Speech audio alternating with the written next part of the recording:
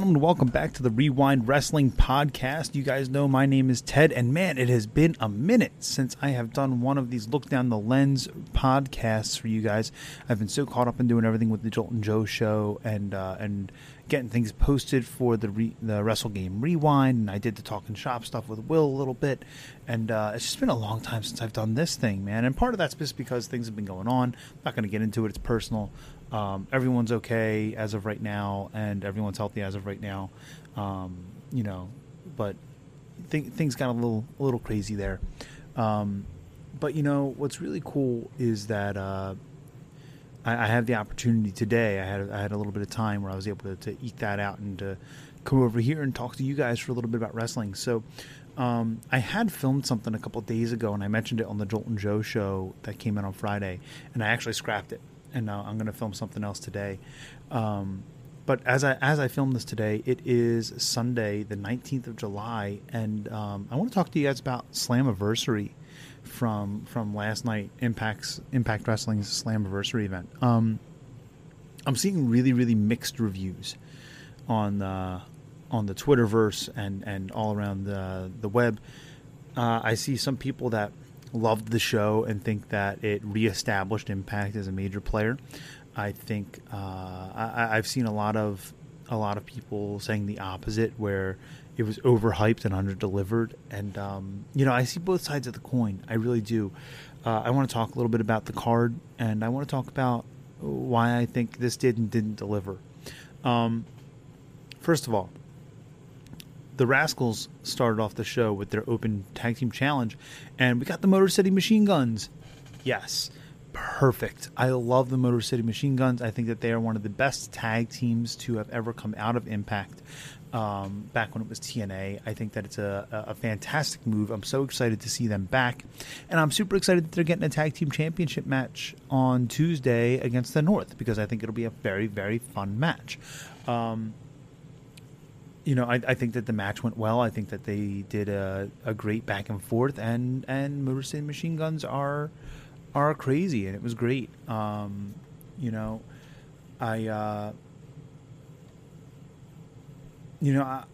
a little bit concerned about this falling into old school TNA, where they bring somebody in and they start winning, and then they get hot and then they kill it. I hope it doesn't go there. But I'm more than happy to see the Motor City Machine Guns next. After that, we saw the old school rules match for the TNA championship. And for anyone that isn't familiar, because I know a lot of my listeners don't actually watch TNA or watch Impact, as it were. The TNA championship was retired when they brought out the Impact World Championship, when they formally changed the name from TNA to Impact Wrestling. And they had this thing where Tessa wasn't able to come and defend the championship because of COVID, and Moose found this thing supposedly, quote unquote, lying around on a table and crowned himself the new champion. I actually really dug the story a lot, and I also, selfishly, I like the look of the TNA championship much better than I like the look of the Impact championship. At least the one that Tessa had. It was an okay match. It was very back and forth. Lots of fun, very ECW-esque spots with weapons. Moose got to show off his athleticism a little bit. Dreamer got to get his spots in to make him continue to look like he's still formidable. Overall, it was an okay match. I was excited for this match. I was really excited for this match. I think this match would have been better if it were 5 minutes shorter, and if it started off a little bit slower and built up a little bit more. But that being said, fun match. Moose wins. Okay. 2 matches on the card back-to-back that I'm okay with. I'm happy with. Then we got to this Knockouts Gauntlet match. And, it was bad. Like, bad. And that's confusing to me, because the Knockouts division in Impact is pretty good.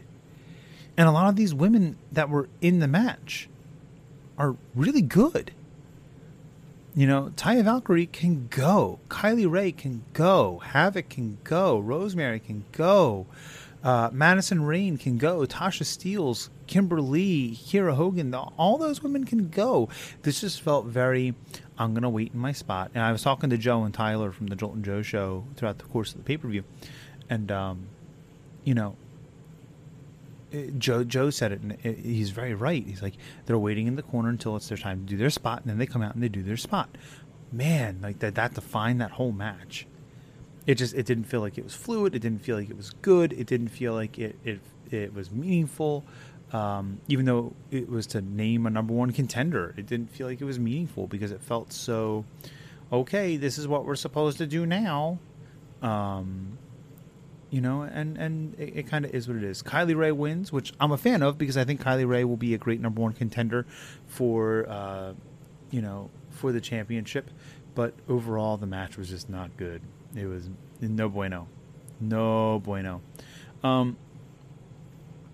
Heath Slater, you know, came out next, and it's apparent that he is now signed with Impact, maybe for short term, maybe for long term. We don't know yet.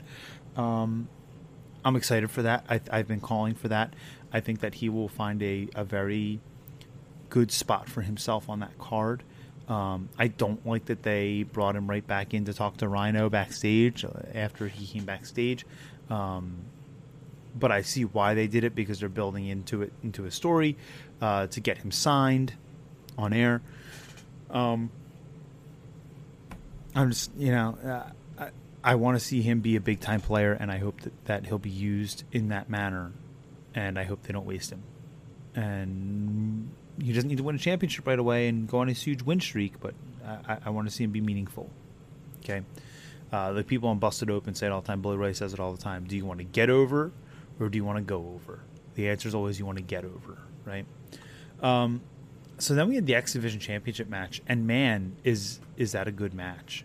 You know, Chris Bay, Willie Mack had a very fun, very back and forth match. Told a story. Willie Mack is like the equivalent of Impact's Keith Lee, albeit I think Keith Lee is just a little more talented overall. But I'd be willing to be wrong about that. You know, I think I could probably be proven wrong about that, and they might be equals.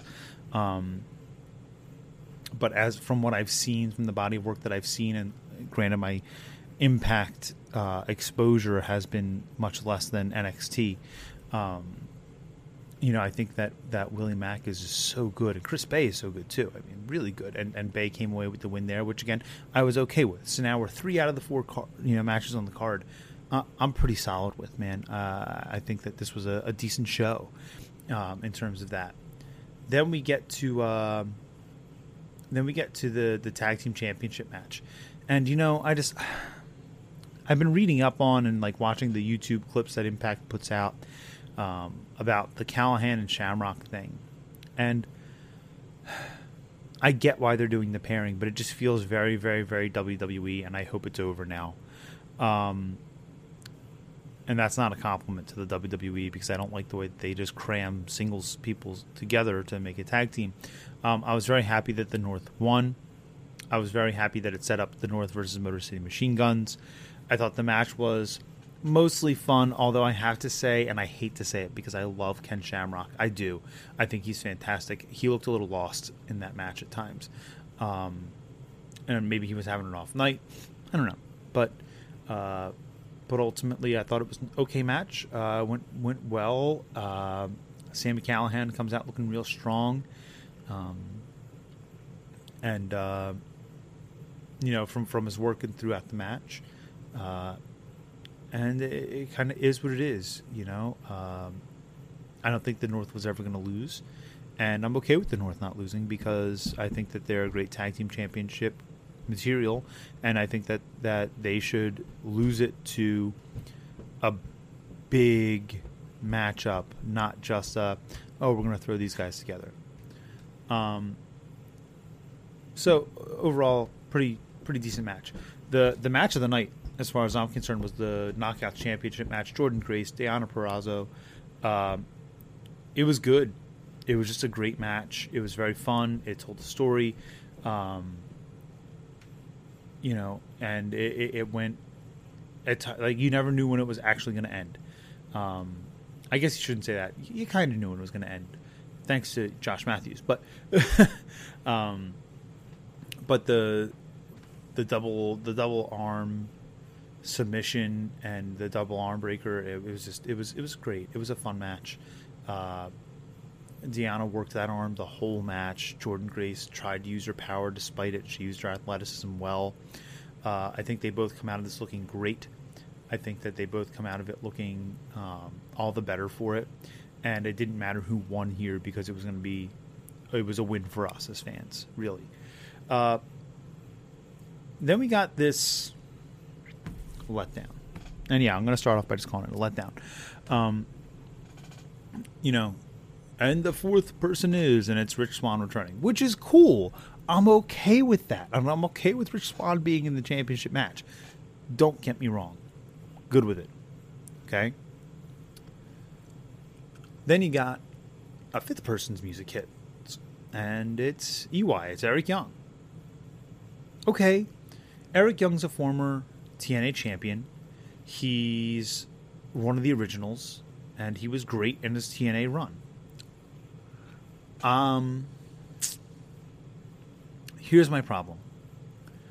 These last couple weeks, you're building up this pay-per-view by showing vignettes where you have Sting. You have a flag there to kind of tease Miro or Rusev. Hell, even EC3, who I think was a bigger deal in TNA than Eric Young was towards the end there.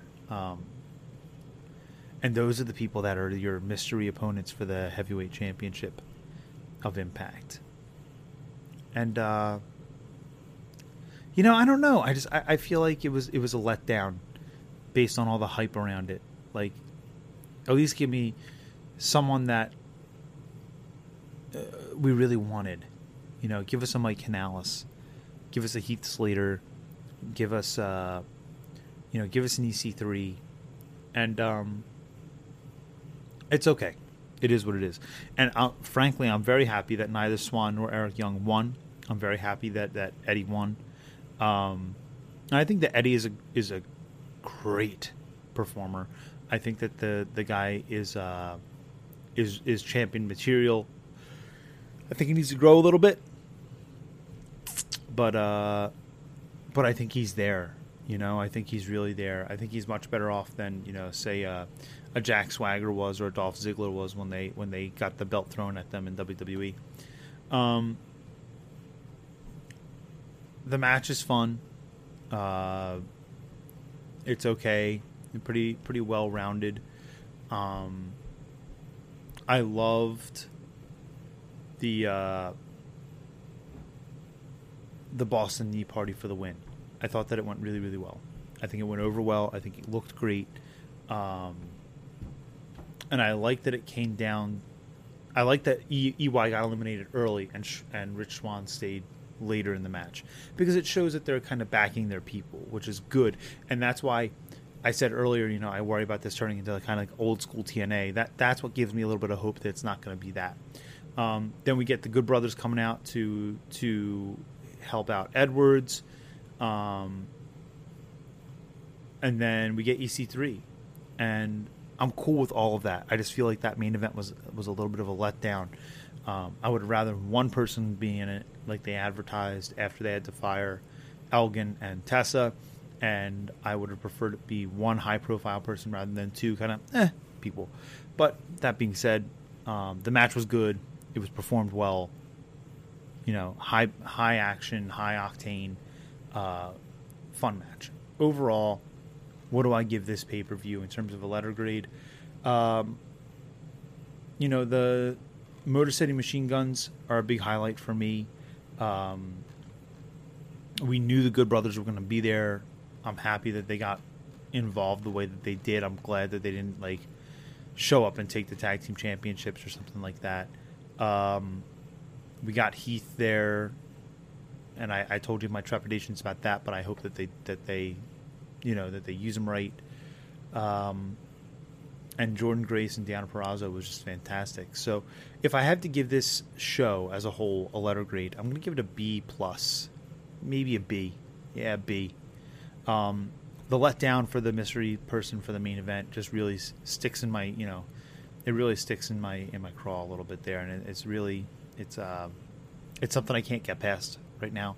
And man, that knockouts gauntlet match thing was just awful.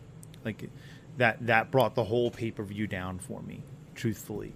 And I can see why people who paid for that pay-per-view are upset about it.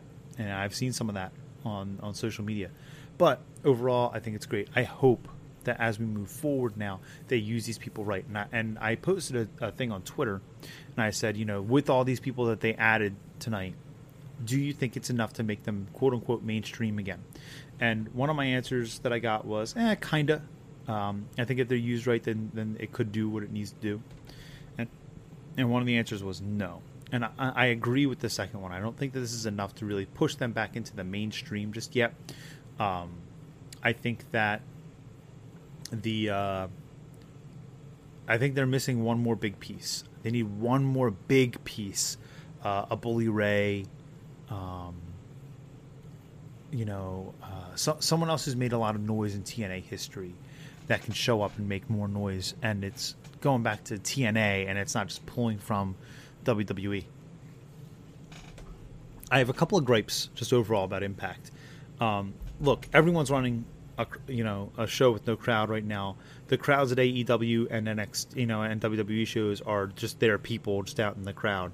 I get it. You're doing what's safe for your people by doing it that way, and I want you to do that. I was the number one person that complained about it with AEW right off the bat.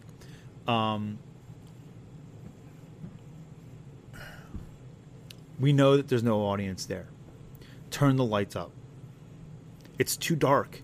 The room is too dark. Then it just felt like a poorly lit house show. It did. I don't think that the lighting did the show any favors whatsoever. I will say that I think that the overall production value has gone up since Matt Stryker was hired. I think he's doing a nice job there. And then the last thing I just want to address real quick is the rumor is, and maybe it is, maybe it isn't. It's more of an idea that's been presented by some fans, including Will when I was talking to him about it a little bit. Maybe Rusev was supposed to be the guy. Maybe Miro was supposed to be the fourth guy. And he got COVID, and he couldn't do it, and they scrambled to fill it the way that they could. That's a complete possibility. It really is. And I kind of hope that's why we got what we got. But I don't know if that's true or not. Hopefully we'll know a little bit more about that when we go to film the Jolt and Joe show later this week, and I can talk to Joe and Tyler about that a little bit more. Guys, tell me what you thought. Let me know what you thought about Slammiversary as a whole. Put it in the comments below. If you are listening on the podcast, please make sure that you follow us on social media. That's at WREWIND PODCAST. If you're watching on YouTube, please make sure that you are subscribed. Your subscriber count really helps us be able to push out more content. We're talking about maybe getting some people to advertise with us and stuff like that, but we need higher subscriber count to do that. So help us out with that if you can. And guys, we will catch you next time.